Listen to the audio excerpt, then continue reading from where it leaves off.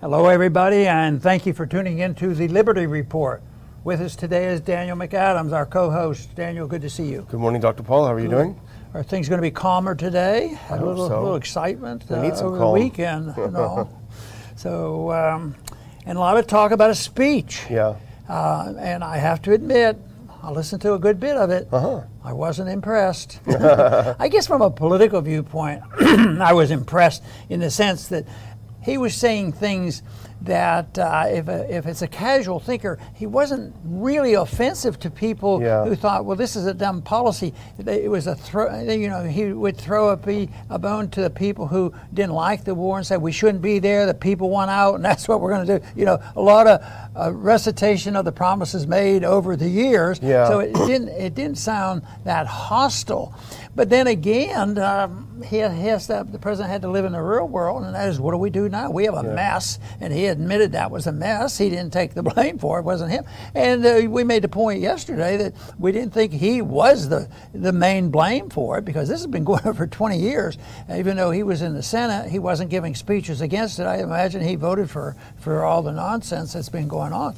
But he didn't take the blame, but now the blame game is still going on, and it'll be politicized. Is it Republicans against Democrats, Republicans against Democrats, and Republicans and Democrats against Democrats? It's a mixed bag because it's not so neat. Yeah. It is not a partisan issue, and I think you can see the division. They're coming out of the woodworks, whether they lean toward the deep state, the military-industrial complex, and they support this, and that has nothing to do with party. And that's how it's gone on. That's how it's lasted for 20 years, is that there had to be powerful special interests that didn't want to lose a customer. Yeah. So, but I think they still have some work to iron this out. You know, it's not going to just get rosy tomorrow and we can get on a flight from New York City and fly to Kabul. Of course, we can't even get on an airplane and fly to Florida or any place. We still have all the restrictions, and it looks like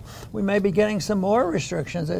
They have to have a monster out there, whether it's foreign or domestic, but there always has to be a monster to destroy, and unfortunately, that's what we have to contend with. Yeah. Well, let's start this end by taking a look at a photo that both of us were astonished by. If we can put up that additional photo, the second group, that additional photo. This is something that caught our attention this morning. It's absolutely stunning when you see what this looks like. This is 640 people crammed into a military transport ship. The tail end was open, and so people just crammed in to go from Kabul to Qatar and to escape their country. Really dramatic stuff. The thought that came to my mind, and this is way it all ends. Yeah, you know, and then I think, of course, because I saw it on TV live, was in '75 when they were leaving Vietnam.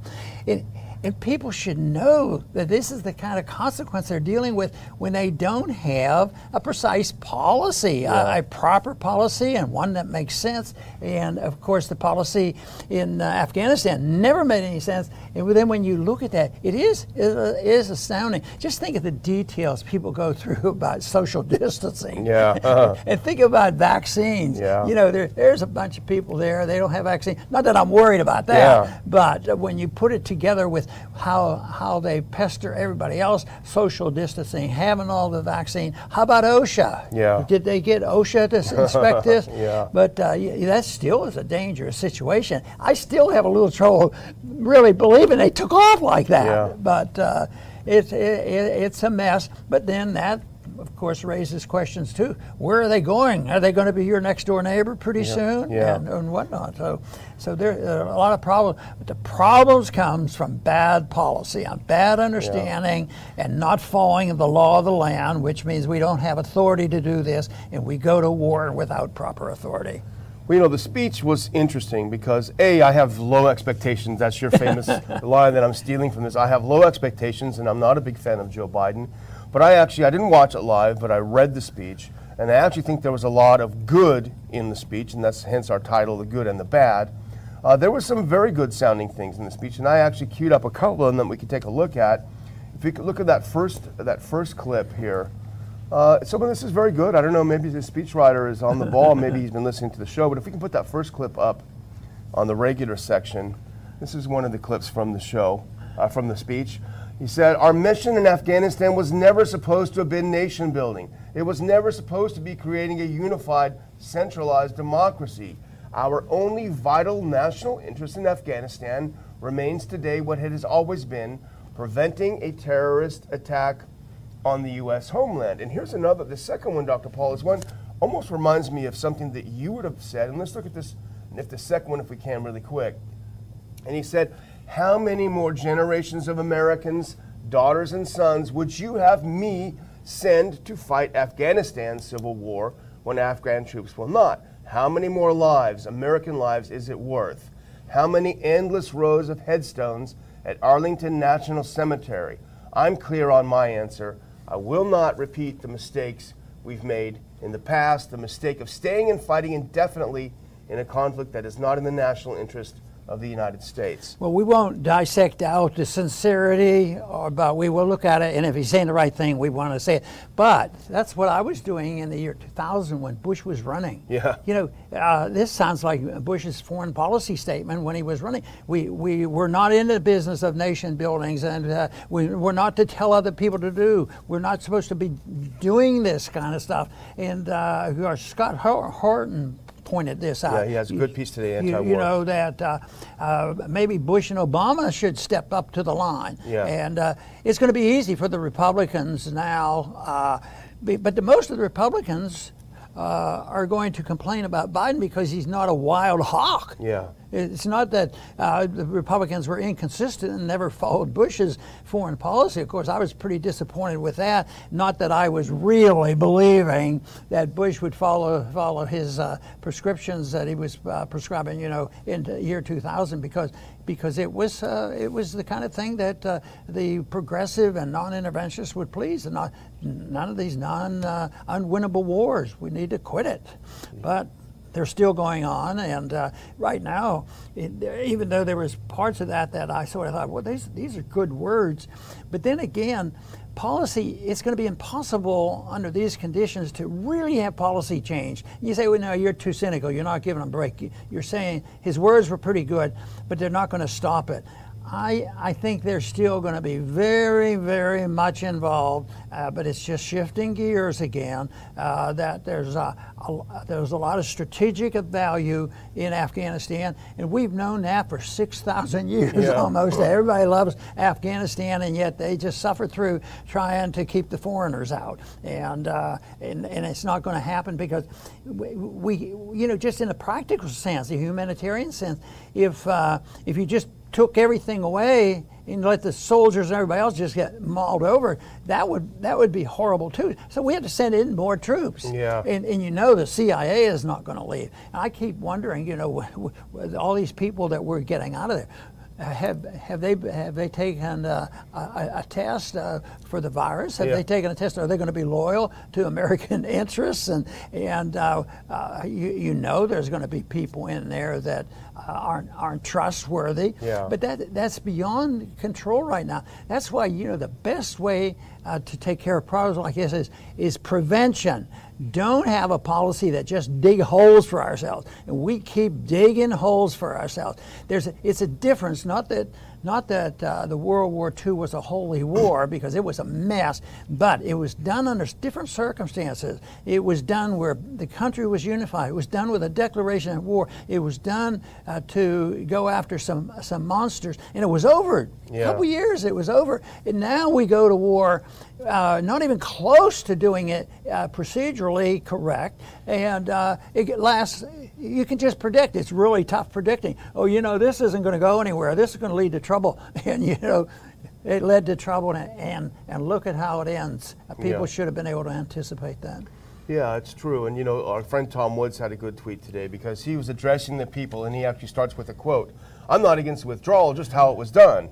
And then he retorts to that, "What did you expect to happen with a government that had zero support and a fighting force that didn't want to fight? Are you surprised it would happen that way?"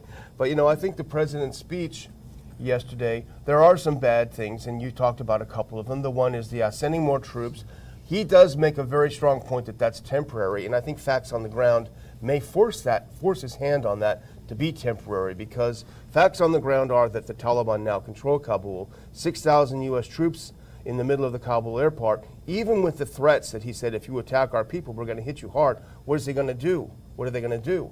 So that is a bad thing. And the other thing is this idea that we will retain some sort of influence in the region. And that, again, I think is facts on the ground. The reality is very different, because this is in China and Russia's backyard. This is their neighborhood. They've already stepped up. The Chinese probably already have some contracts with the Taliban to rebuild the place. You know, they're already probably doing business. Things have substantially changed, have fundamentally changed. Of course, Washington will be the last place to understand that, but I think the rest of the world does see that something fundamentally has changed in the international order. I don't believe that the people at the CIA feel like they're going to be out of work. Yeah, the special forces and different people, hopefully we'll never get back to sending airplanes. Well, no, matter of fact, they did some bombing here just recently. Yeah. You know, well, whatever is necessary, we're going to do it. So there was a threat in there, but it wasn't, you know, it was understandable, you know, under these circumstances if they try to preserve life. But it is indeed a real mess. And I think that the American people really ultimately have responsibility. I believe we mentioned that yesterday, that it's the politicians, it's the warmongers, it's the profiteering people, and everybody has a responsibility. But it really boils down to whether or not you have people of integrity that will at least attempt to try to follow, you know, the Constitution on some of these things. And I've repeated this before, and you remember it too. Ron, you just have to forget about this Constitution. That it's anachronistic. Yeah. We don't believe in that stuff. I mean, that was their attitude when this whole thing was gearing up. As a matter of fact, it was the authority to use military force in there that we don't deal with. Well, they were telling me the truth. Yeah. But it also means the rule of law meant nothing, and you end up with a scene like that. And that should wake people up, but it's still, people will argue we're going to have a lot of Republicans down there on the House floor yelling and screaming at how Biden lost Afghanistan. We were this close to winning. Who lost Nicaragua? Oh, well, Biden lost Afghanistan. So. You know, the President Ghani left Afghanistan in a way that's symbolic of the entire 20 years of U.S. puppets running the country. He left with a helicopter so chock full of money, of cash. Did you see that? He had to leave a little bit behind. I wish he would have sent some to us. But this is American tax money. I mean, theoretically, it's money out of thin air. But Americans should be outraged that this is the kind of people. Was he like the captain of the ship? Was he the last one to leave? Last one to leave with all the money. I think he was the first one out of there. You know, he got out of town with the money. Well, you know, his son got in trouble, I think, about a week ago because he posted a picture of himself on Instagram in a private jet saying, "I'm going to leave here in style." Oh, God. You'd think that would wake some people up. Well, you know, we have some problems with immigrations already. Yeah. Now, people will say this is different. This is going to be legal. It's not going to be illegals coming across the border. But you know, there will be a lot of people coming in.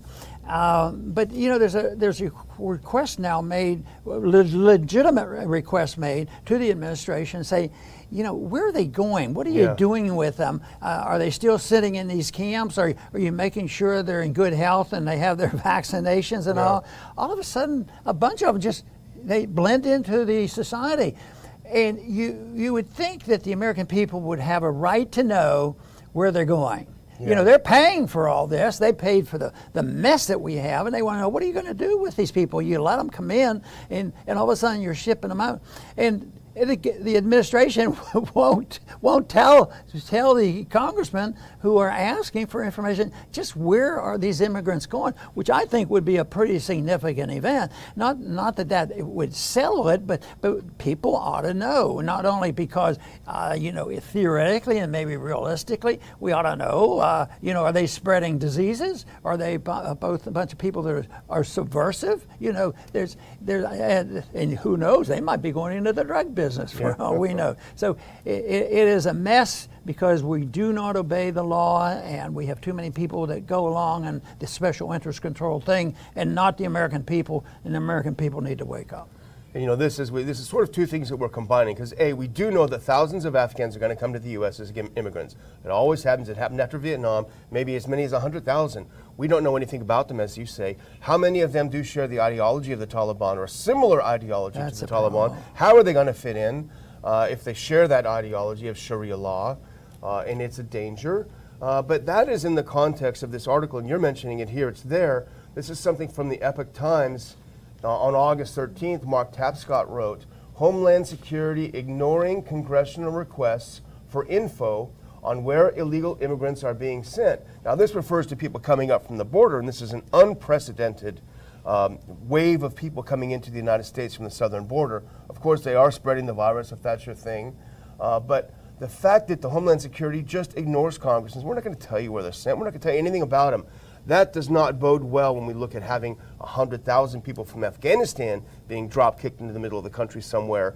We need to know what's going to happen with them and what's going on. You know, and another typical thing happened in this episode, and that is we put a lot of money in to them. We have our allies, and we buy them a lot of weapons, and they really never quite identify as the defenders of the homeland. Yeah. They're aligning themselves with the invaders.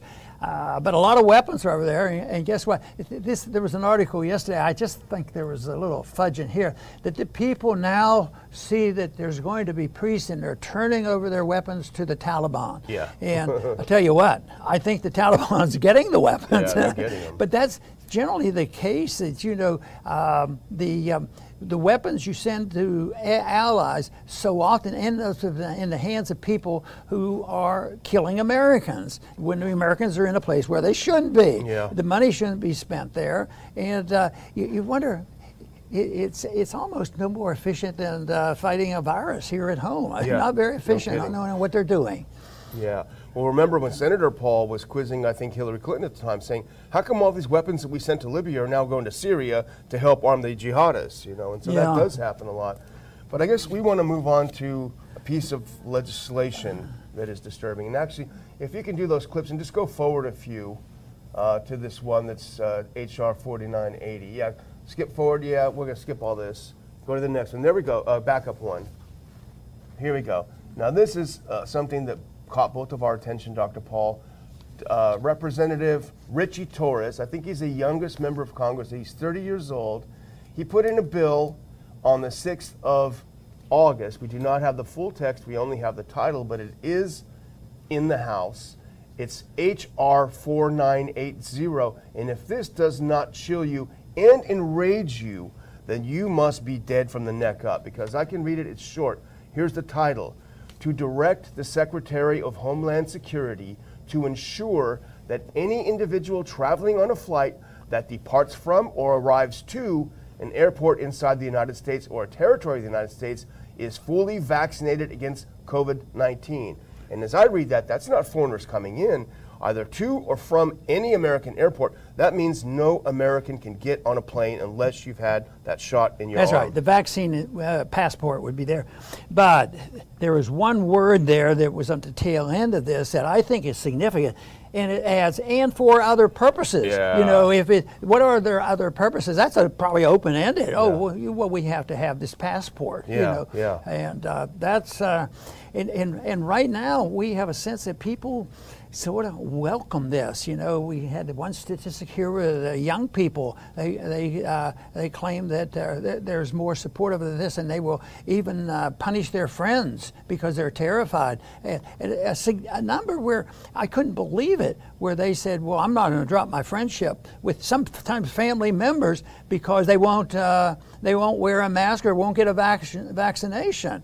And that part is really scary. You know, one to have mandates and not like them, and there's a fuss about it, but for them to sort of volunteer to do this and think that's their way to security, even though that's not been the sentiment for 200 or 300 years living in this country, you know.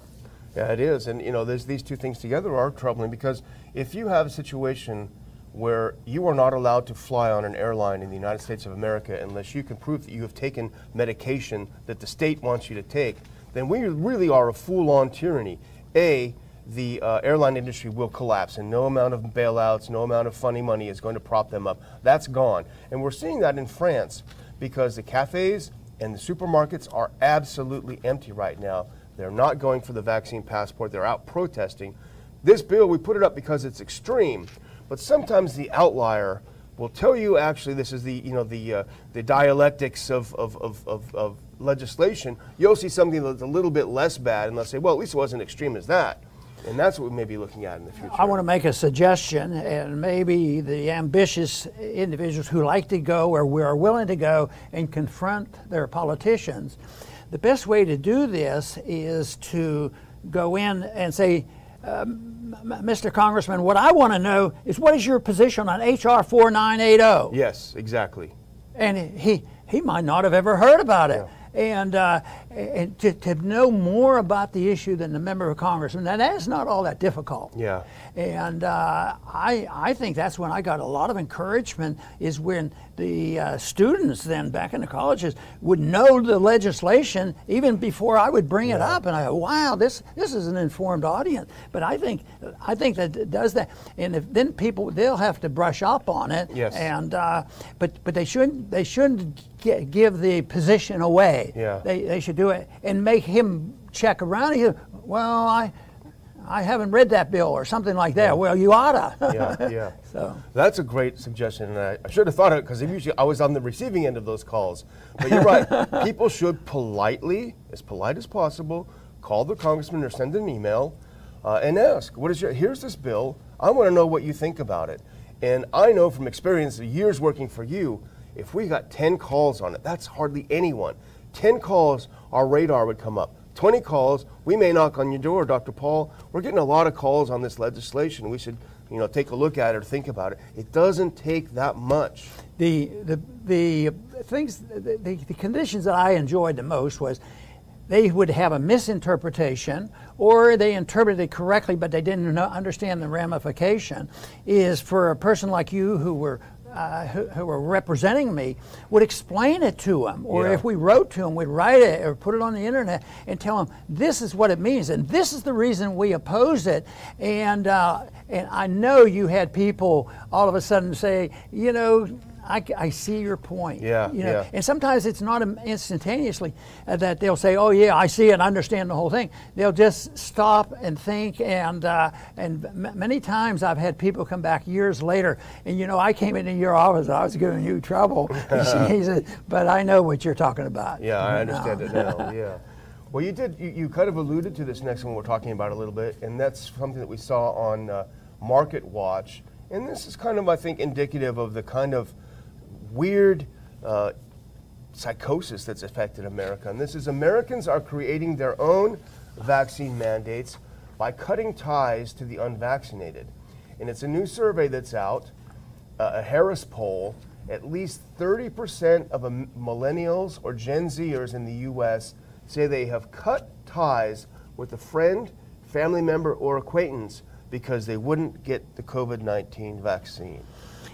See, the process should be condemned. That's not the way you should do it. But the big problem there is the success of our opposition to confuse everybody about what is science, because they're working on the assumption that the science has proved it, and for people not to be vaccinated is a danger to society, and people are going to die, and they don't have a right to expose me to their illnesses.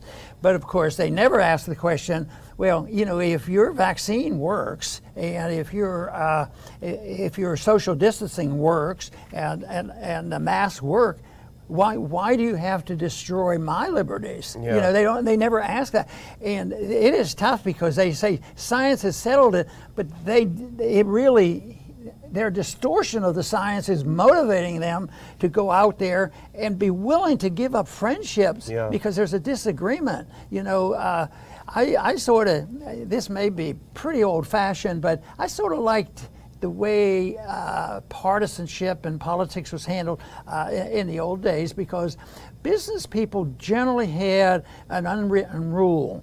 And my family was in a small business. We were in a milk business, but there was a lot of competition.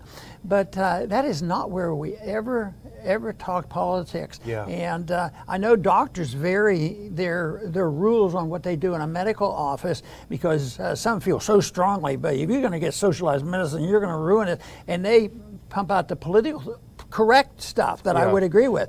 But I had a different rule. I thought it was the wrong place at the wrong time. If somebody's going to go buy a product or buy a service, they didn't come to hear you express your political opinion. Yes. And that's a big difference. And that's why in the old days the businessman usually stayed out. He thought he had a practical reason. It's not very practical, and it could hurt his business and that sort of thing. If he wanted to do it, he'd run for an office or something. Yeah, you're right. And it does show how political it is. The idea that you would cut tie with a family member because they refuse to take a shot or whatever, it is pretty crazy. But speaking of crazy, speaking of insane, I don't think there's any place more insane on earth than New Zealand and Australia. Maybe Canada, maybe France, that's true. There's a lot of competition. But let's put up this next clip, because this literally is insane.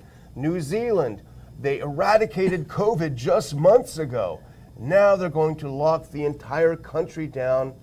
Dr. Paul, how many cases? 1 million, 1,000? Let's see. How many did they discover? Let's see. There was one over in their capital, and that was it. Yeah, one. One case. It was done by a test. They're not sure if it's accurate. Yeah. Well, boy, you talk about panicking, And they say it's not just, it's a literal lockdown. Their prime minister, she is insane. She's a nut. And she said, don't go out of your house. Like, you cannot leave your house. These people are going to go. You just have to wonder how long are these Kiwis going to take it? How long are they going to be pushed around by this insane woman? And now, if there was some evidence that lockdowns worked, well, okay, you got to suck it up, you got to deal with it. But let's look at this next clip, because this is in neighboring Australia. They have been the lockdown capital. This is a great chart. The results of 7 weeks of lockdown in Sydney. And look at that at the right. Cases going through the roof. Lockdown has no track record. It didn't work? 0. It didn't work. Oh, my goodness. But they're still doing it over and over again. Isn't that the definition of insanity? Yeah, I think you're right on that. Doing the same thing over. I guess you can use that word, but I'm much more modest on that. I just call them hysterical. Hysterical. And not. Yeah, well, the one, we're getting toward the end, the related thing that I want to make, and this is something that is important, because what's happening in Texas right now is very important. Yes, we had a summer increase in virus. We're not sure about the tests. We've talked about it. The people who made the tests aren't sure about the tests, but there have been an increase in cases. Thankfully, not a massive increase in deaths, a slight uptick in deaths. But what we're seeing, and this we have to be a little bit thankful to Abbott. He's not been the strongest, but he's been pretty good. He's fighting back a little. We didn't have any new mask mandates. We didn't have any new social distancing mandates. He didn't shut down restaurants. He didn't do all the dumb things he did last year. He did none of those. Some people are wearing masks a little bit more, but not anywhere near like what the hysterics would want. But what are we saying? Let's put up this next clip. And this is a snapshot from today. But this is daily new cases in Texas, and we are seeing that summer peak begin to turn. It looks like maybe today or tomorrow we will have reached that peak, and it will have a precipitous downward turn if the people who have been right all along predict this one correctly, which I believe they will.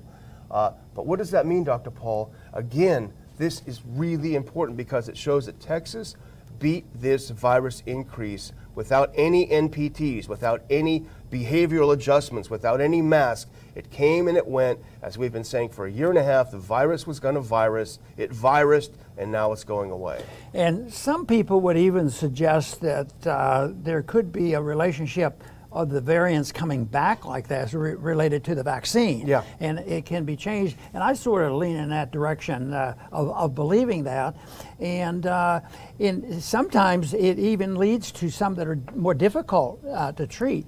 But I think what you're pointing out is this looks like normal activity of a virus, and I think that's what's going to happen. It's going to drop off sharply, and even though it's contagious, it's not as virulent, and people survive this. The one thing that's occurring right now that's really disturbing is it seems like they're winning the argument, the propaganda, that the kids are now vulnerable, and if you don't do this, you don't care about the kids. You know, we need us village to wake up and start taking care of the children. And of course, there's a few parents starting to wake up, and that's the good news. Yeah, it is good news. Well, I'm all done, Dr. Paul. Okay, and once again, I want to thank our viewers for tuning in today and sharing our experiences and our problems that we have. And although that we're seeing the end of an era in Afghanistan, it might be the beginning of something new and different. Hopefully it's better. Can't get much worse. But this is the whole thing. People have trouble learning a lesson. And unfortunately, the propagandists can overcome, just pure common sense, whether it's foreign policy, domestic policy, medical policy. There's a lot of common sense still in medicine that could be used, in epidemics. And I just think the big problem is that the academicians have a lot of clout, governments have a lot of clout, the media has a lot of clout, social media is especially influential, and people are depending on that. There should be some old-fashioned, education. I always think it's funny when I think about it. My parents didn't get to go to college or anything, but I always assumed they were pretty smart. They had good common sense, and I can't believe it. But some of the personal advice about health matters, that they gave me as a small person, I would use in a medical practice. That just common sense on how you take care of yourself. So it's not all going to come from these professors. It's not all. We cannot allow the people to bow to Dr. Fauci. That's where the problem is. And it's the Fauci world out there that we have to challenge. And I believe my son's doing a pretty darn good job doing that, challenging that and calling your attention to where the propaganda has started and where the bad policy has started. And then he has aligned himself with Bill Gates. Now you shouldn't be reassured. Well, he's a wealthy person and he cares. He's a philanthropist and he cares about the world and the people. So don't buy into that. And what we need is true information, and we need people who are willing to speak the truth regardless of what seems to be the consequence. In politics, that's a tough job. I do want to thank everybody for tuning in today, and please come back to the Liberty Report soon.